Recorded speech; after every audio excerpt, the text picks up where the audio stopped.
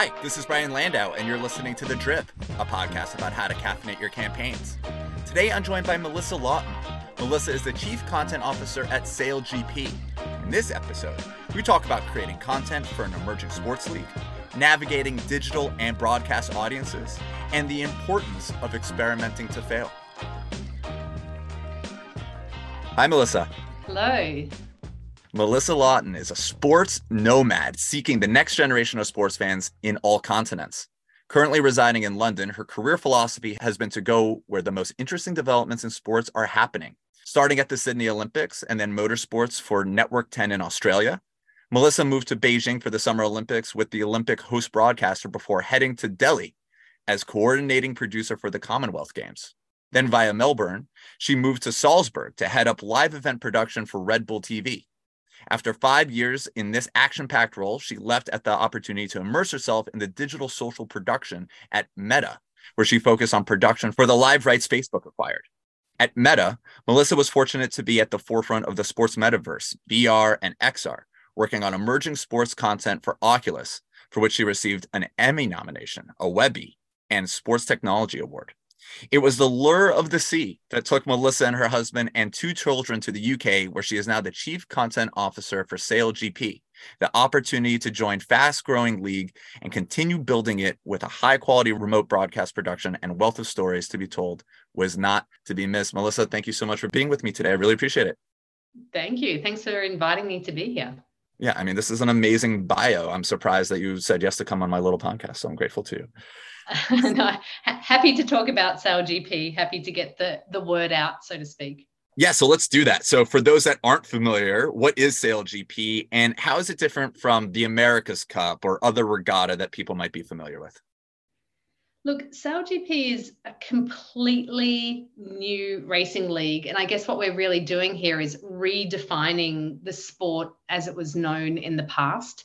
And we sort of see it as a fast-growing sports entertainment property rather than something that you might traditionally think about with, white sails out in the unknown sea somewhere competing in unfamiliar territory.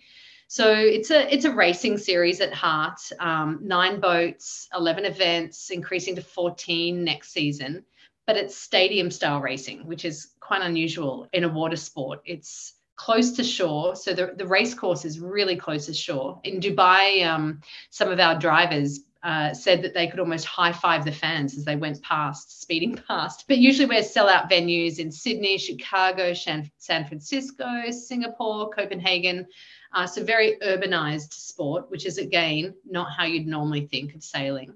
And our goal is sort of to take the event to the broadest, widest audience possible. And we do that by sort of putting an augmented reality field of play on that course. It basically shows you where the boats can go, where they can't go, who's in the lead. Anything else that you see around sailing is usually just, it looks like organized chaos. There's a boat going this way, there's a boat going that way. So we really sort of codified the sport in that way by creating the field in which they operate, showing you who the leader is, showing specific data from the boats, like who's going the fastest, who's flying the highest, because these boats are also foiling catamarans, which means they pop out of the water when they're at speed, and the least, amount of time they spent in the water, the faster they go. So it's really redefining elite sailing. It's nation versus nation as well, which is quite different. So the best athletes compete. It's not necessarily the best boat or the best club that's winning or the people who have the most money. It's really a sport that gives athletes an opportunity to earn a regular income through their sport. And it's also, and this is probably the biggest factor for me, it's broadcast friendly. Again, it's urban, so we can get cameras out there, a lot of data coming from the boats, so we can see who's in the lead. We have augmented reality field of play, as I mentioned. But also each race is within a set time. So when there's low wind and the racing is not as dynamic as we'd hoped it could be, we could actually shorten the race so it finishes within the broadcast window. But really, most of the time, the boats are flying. It's very, very fast. It's adrenaline fueled, we would say, because it's powered by nature, which is one of our talking points. There's no motors in these boats, and it's we hope it to be a highly sustainable long-term sport that gives back to the planet. There's so many stories, right, to tell here. And you just, it beautifully summarized the excitement around the sport. So you have these urban settings. People who've been to Dubai or Chicago know how breathtaking the cityscape is and how compelling a race right there in Lake Michigan in Chicago, for example, might be. There's characters, right, that make up the teams. There's national identity, right? There's the advancements in technology, all the stuff you just mentioned. As chief creative and content officer here, how are you telling these stories? Where do you start? Because it can be hard, I imagine, to tell them all simultaneously. Yeah, 100%. We can't tell all the stories at this point in time. We're sort of 3 seasons in, 4th season. The end of our season comes up in May in San Francisco. And we need to really be intentional about what we're doing at this point in time. It's new. Again, we're redefining what people think sailing is, and we're really calling it racing. So we've broken down the storytelling really into 3 different chunks, I would say. It's our linear approach, it's our digital approach, and it's our social approach. So we're really going on a platform basis for storytelling. And where we're putting a huge amount of effort is where we really see the broadest audience. And ironically, at the moment, that's linear, which is, the background I came from way back when. We see our live broadcasts literally taking off at the moment. And that's because, again, the extreme nature, the high quality of the athletes. Most of these athletes are Olympians, have competed in other huge sports or huge sailing events. There's a lot of drama between these athletes because, again, it's nation versus nation. So we can see rivalries that pop up between the Australians and New Zealanders, or the Americans and everyone else. And we tell those stories through sort of I guess, good racing storytelling. And we had tried, previously, the educational approach, trying to teach new fans about a foreign sport, trying to explain everything. But the sport is very, very complicated, very complex sport, really interesting racing rules. And so we sort of abandoned that a little bit, put it on the back burner, while we just tried to tell this sport as a racing sport, much like motorsport without the engines. So we don't talk about tacking and jibing, because quite frankly, I don't know what tacking and jibing is. And I think it would take me a while to figure it out or know it by seeing it. So we just talk about turning left and right now.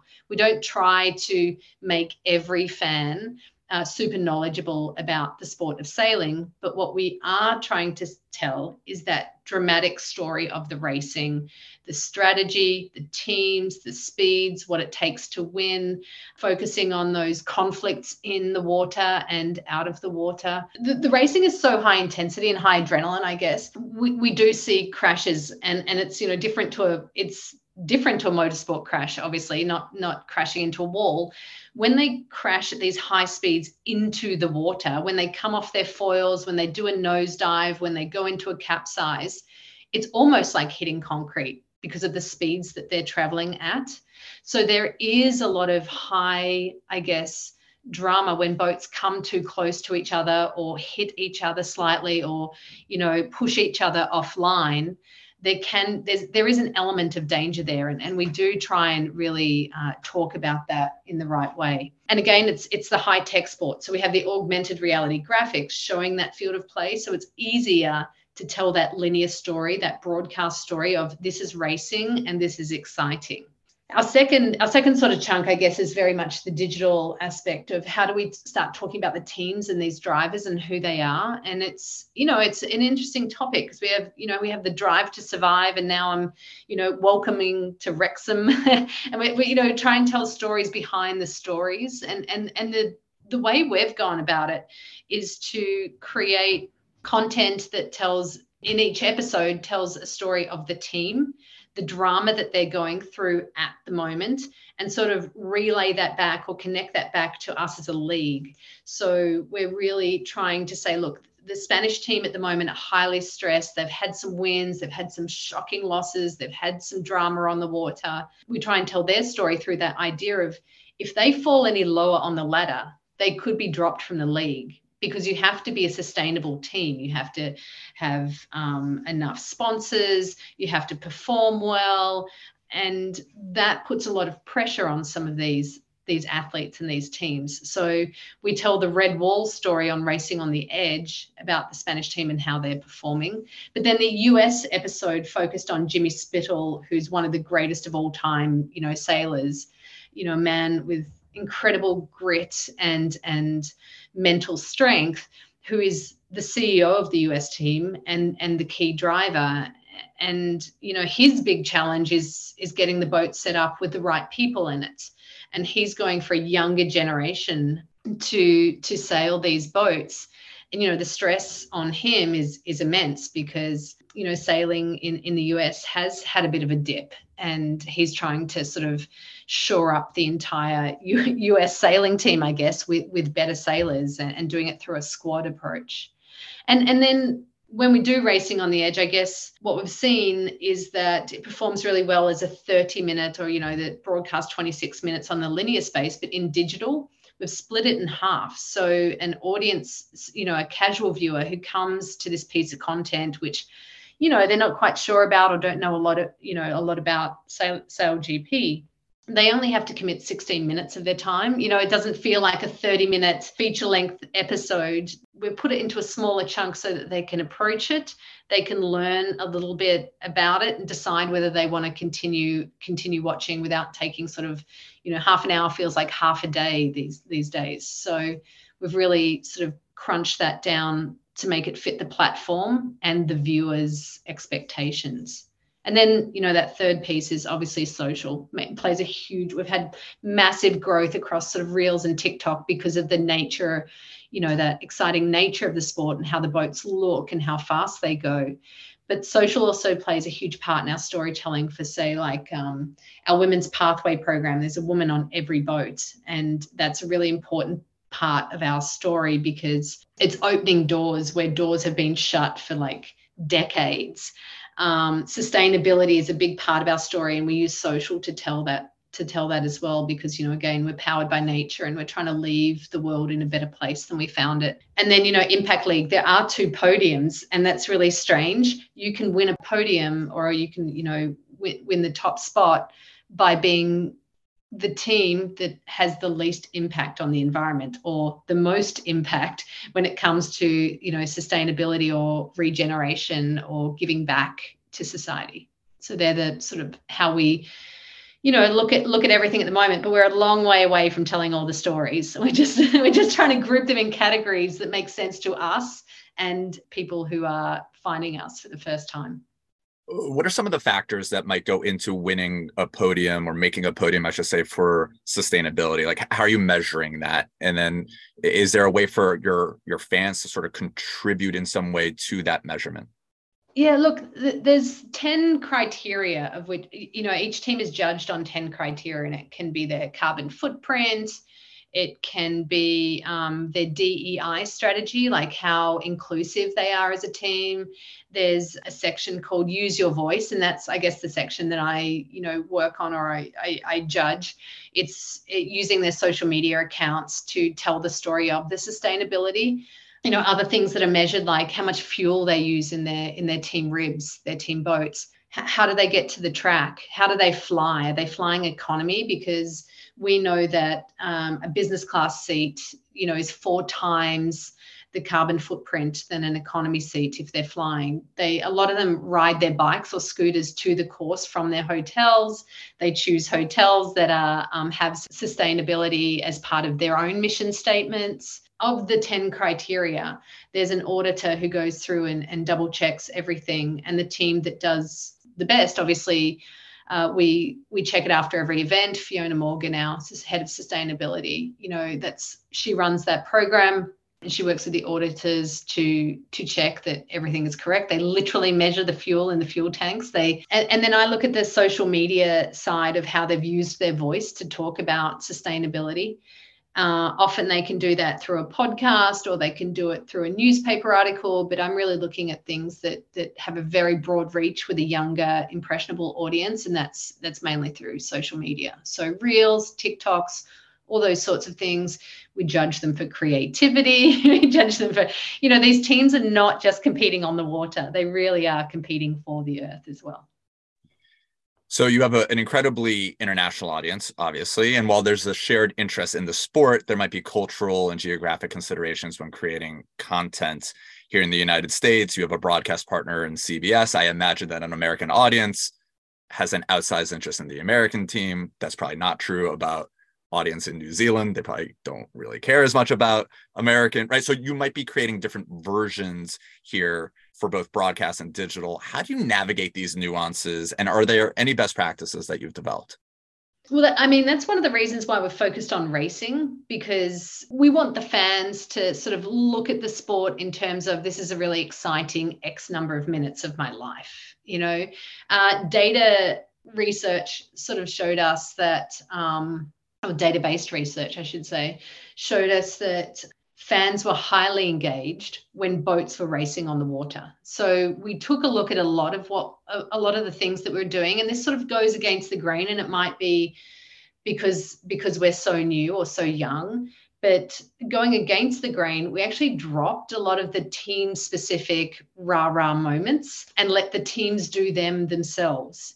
So the teams create themselves their approach to the New Zealand market, their social approaches in the New Zealand market. A lot of their content in the New Zealand market is like created by New Zealanders. So we're we're hyper local at that end. At the other end, we look at programming, and what we make for CBS is a little bit different to what we make for Japan. And that's because in Japan, they will get a translated, or they do their own commentary in Japanese for a local audience, and we deliver that to them, and then they make sure that's localized and distributed in the right way through J Sports. France and Spain that have teams in the league, we have producers who produce content that feels more specific to the French people and to the Spanish people. Sometimes there's so many cameras on boats. So we have a large number of cameras and a lot of data and feeds coming back to our remote hub in London. So we have a Spanish producer there who can cut, I would say, the only word I could use is in-boat cameras, like in-car cameras, specifically the Spanish team, how they're feeling, how they're reacting after an event. It sort of really makes it feel like a Spanish coverage. But for the US audience, it's quite interesting, because you'd think that the US audience were completely focused on the US team, but we've found that by reducing slightly the amount we talk about the US in relation to other teams and more about just racing and racing strategy in general, that has actually had a much, much higher impact on the audience and on audience engagement. So our CBS broadcast, which has been we had 1.6 million average audience on our US broadcast, which is the highest viewed sailing event in 30 years. And we did that by trying to make sure that the audience did not have to worry about spending time watching content they may not like. So within two and a half minutes, I think, they were watching racing. And we figure like that's a casual audience. These are people who may never have seen the sport before. They may know Jimmy, they may know the US team, but in general, we want them to fall in love with the idea that this is adrenaline fueled racing. And then we start in the breaks, to talk about what Jimmy and the crew have been doing or how they're tracking. But the data shows that it's the racing at this point in time of the league that's more compelling than telling in-depth stories of athletes they don't quite know well enough yet. And I think when we go back and take a look at, say, A Drive to Survive, you need half an hour to tell Daniel Ricciardo's story. You need half an hour to tell the story of Lewis Hamilton to people who don't know the sport and who don't know the athletes well enough. A live show or an as live show, you need to really get to the most exciting parts quickly. I'll get you out on this question. We read in your bio earlier in this episode, you spent time at Red Bull TV, you spent time at Meta, you have had a great career. Is there a learning from your time at these other companies that have most assisted you in your time now at SailGP? Something that you've taken from a prior stop that's benefited you here? Oh yeah, I mean it's that last point I just said. It's data. I used to, as a female working as a sports production, as a producer. That's when I started out, there were very very few of me, and you could sit in a meeting with someone who's an avid sports fan, and I'm more of a casual sports fan. I like a lot of sports. I'm a big event watcher, but not necessarily following every game of a team. So when you come at sports production or sports broadcasting from that perspective, you can't win every argument of someone who's an avid fan and telling you this is what the fans want, this is what the fans want. And I think as I got to Red Bull TV, and it was one of the earliest OTT platforms. I think there was WWE and Red Bull TV who really like going 100% forward in OTT as the next generation of viewership or capturing your audience's attention. And what I learned there was like data told you a lot of things. And data told me that the people who were avid sports fans did not necessarily know what the casual viewer, which is the biggest part of your audience, wanted to see. And I started, I guess that idea really came at me through Red Bull. And it's a consumer company. It sells a drink basically, so they're highly reliant on data to tell stories. But it was solidified at Meta. You could see data. You could see how instantly how audiences responding to content. And then I guess it's not just about having raw data. It's about having the insights to tell you what the data is telling you. And then I guess the big one for Meta for me again was like, you can have the data and the insights, and you can really start to understand your audience and how they're watching, but then to experiment on how to get more people watching. And experiment to fail is a big thing at Meta because it teaches you so much, and you can then quickly drop something and move on to the next thing. And I think that again, in this seat at a company that's really in its early days, we can experiment to fail a lot because we need to learn very very quickly about what an audience wants and what sort of content they want to watch. And then I guess finally it's the idea of prioritization. We can't tell every story, as I alluded to and as you alluded to. There's just so much to talk about with a new league. And then there's so much knowledge that's not, institutional yet. You have to build so much up. And I guess what we've really done is prioritize what the company needs from content. And the company is very much focused on, sponsorship, sponsorship, broadcast rights, ticket sales. So those three things is like we really have to, there's many things I'd love to do that would be really cool or could tell our story in a better way. But what am I doing to drive key company objectives through content? And that's, again, that was a really good learning and a learning I'm really appreciative of from Meta is how to really prioritize. I'm joined today by Melissa Lawton, the Chief Content Officer at SailGP. Melissa, thank you so much for all your wisdom today. I really appreciate it. Thanks for having me.